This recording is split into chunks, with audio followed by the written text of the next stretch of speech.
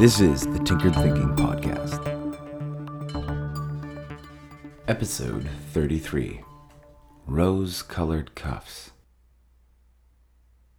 Those who care for us do so, presumably, for a simple reason. Because of who we are. A heavy pour and quick shot of logic produces this trap. If I change, will they still love me? This is dangerous.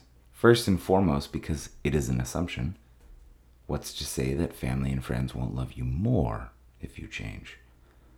And if it feels painful merely to exist, painful to think, painful to operate, painful to just get up in the morning, painful to just keep going, anyone who loves you will be open arms and let you go through that door of change. They will be there on the other side too, waiting for you again. That is the cheesy ideal circumstance, meaning it's not usually the case. Not everyone is open to such change.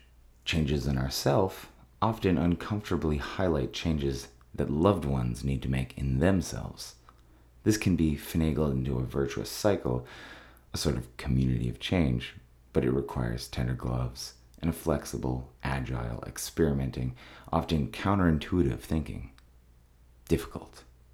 Perhaps trying to navigate the already difficult path of changing oneself is enough for the moment. Don't take on the whole world around you. Take heed that change happens slowly. Declarations of a better you and a better future need not be made. Keep it a secret. The montage is not going to happen overnight. Think of change more like a subversive tree root cracking the sidewalk. You never notice until after it's happened.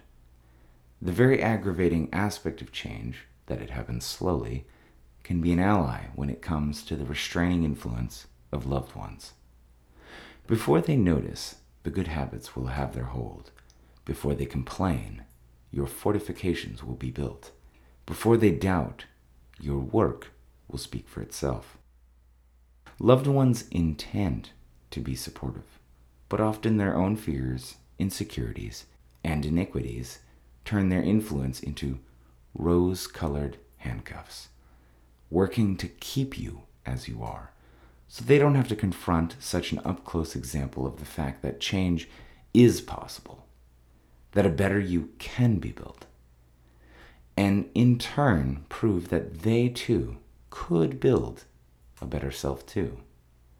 Those who have any fear of change work against feeling that kind of obligation, no matter what they might think or say about being supportive. It's the old reptile part of the brain hijacking the higher executive function in the name of the sacred cause of laziness. Don't struggle against them and preach as a prisoner. Quietly plan your escape. Study the lock. By the time they notice you've escaped, you'll be kicking it on a beach in Mexico, so to speak. And who knows? They might just be inspired to join you, the party maker. This episode refers to episode 25, Preacher vs. Teacher vs. Party Maker. If you want to know exactly what I meant when I said party maker, check out that episode. This episode also refers to the montage. Check out episode 21 if you want to know exactly what I was referring to when I said montage. This is the Tinkered Thinking Podcast. Thank you for listening, and be sure to visit our website at tinkeredthinking.com. As always, and like everyone else, please subscribe.